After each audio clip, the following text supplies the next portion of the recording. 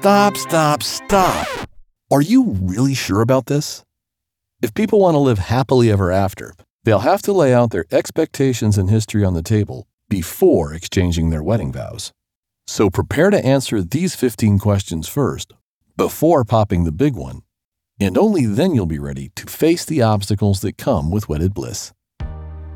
So which questions are best to discuss with your potential fiancé? First, decide how you're going to combine finances. Singles can spend money as they wish, but once you're married, you have to set up a family account and figure out how to pay for things together.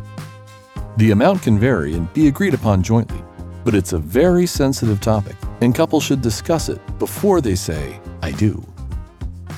Question 2 is also a tricky one. How much debt do you actually have? How much debt are you going to bring to the marriage? Nobody ends up happy when this comes to light after the wedding.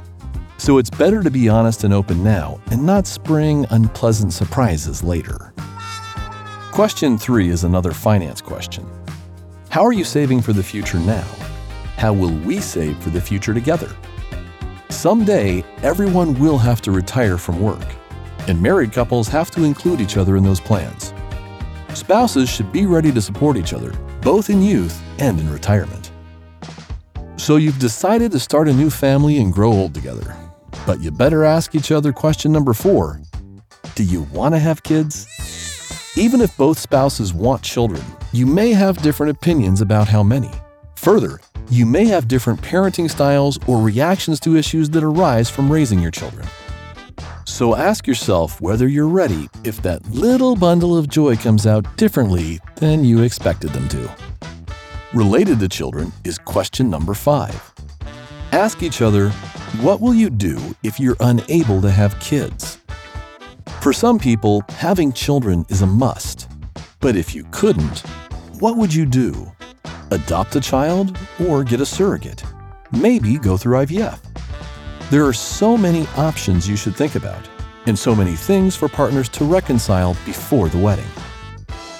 No matter whether you have kids or not, every couple should ask themselves question 6. How will we split up the chores? They may seem like a trivial thing to talk about, but chores can trigger a full-blown World War III level fight.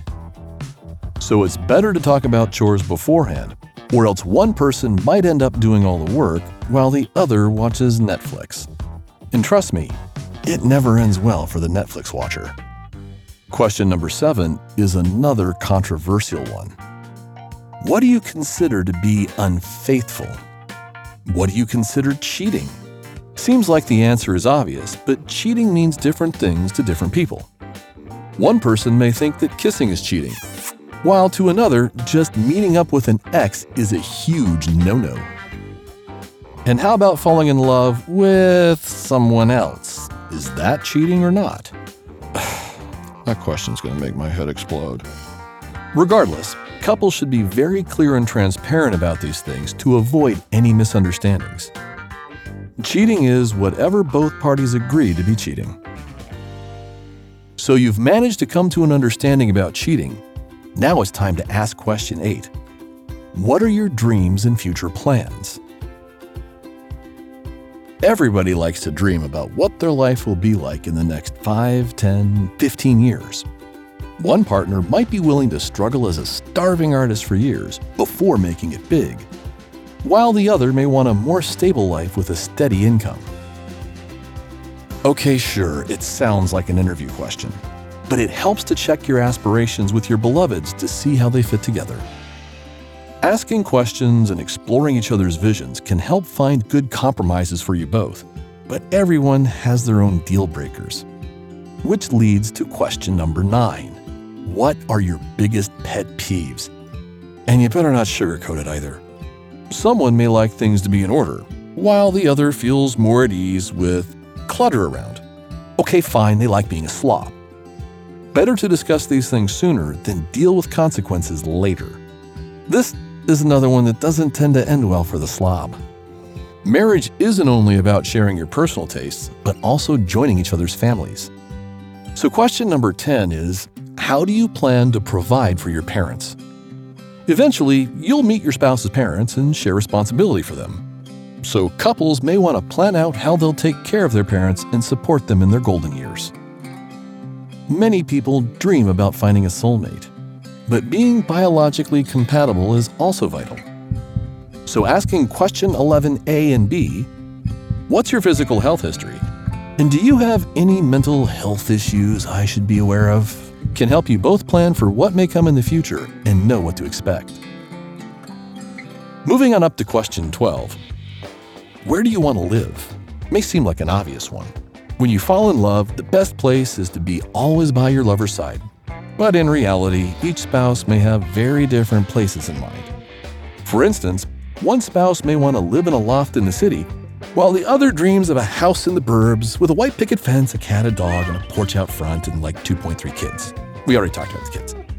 So discussing your dream house and where you'll find it now will probably save you two from several fights in the future. Your nest has now been found and secured, but what about the time you spend together? This is question lucky number 13. Even couples that are madly in love with each other will need some personal space. After all, they are still individuals with their own needs, so it's worth knowing each other's space expectations and needs before getting hitched. 2 questions to go, and we're up to number 14, and it's a cheery one. What do you want to have happen after you die? Yeah. This may be one of the hardest things to bring up, especially when you're just about to celebrate sharing your life together. But people do tend to have their preferences on such a sensitive topic, and their spouses should know and respect them. Last but not least, question number 15. What are your expectations for your social lives? Couples do have to show up to certain events together, like their wedding. But sometimes even married people want to hang out with their friends without their spouse being there. Discussing which social events you want to attend together is the best way to avoid awkwardness. Weddings aren't just about beautiful romance, but involve many practical things as well.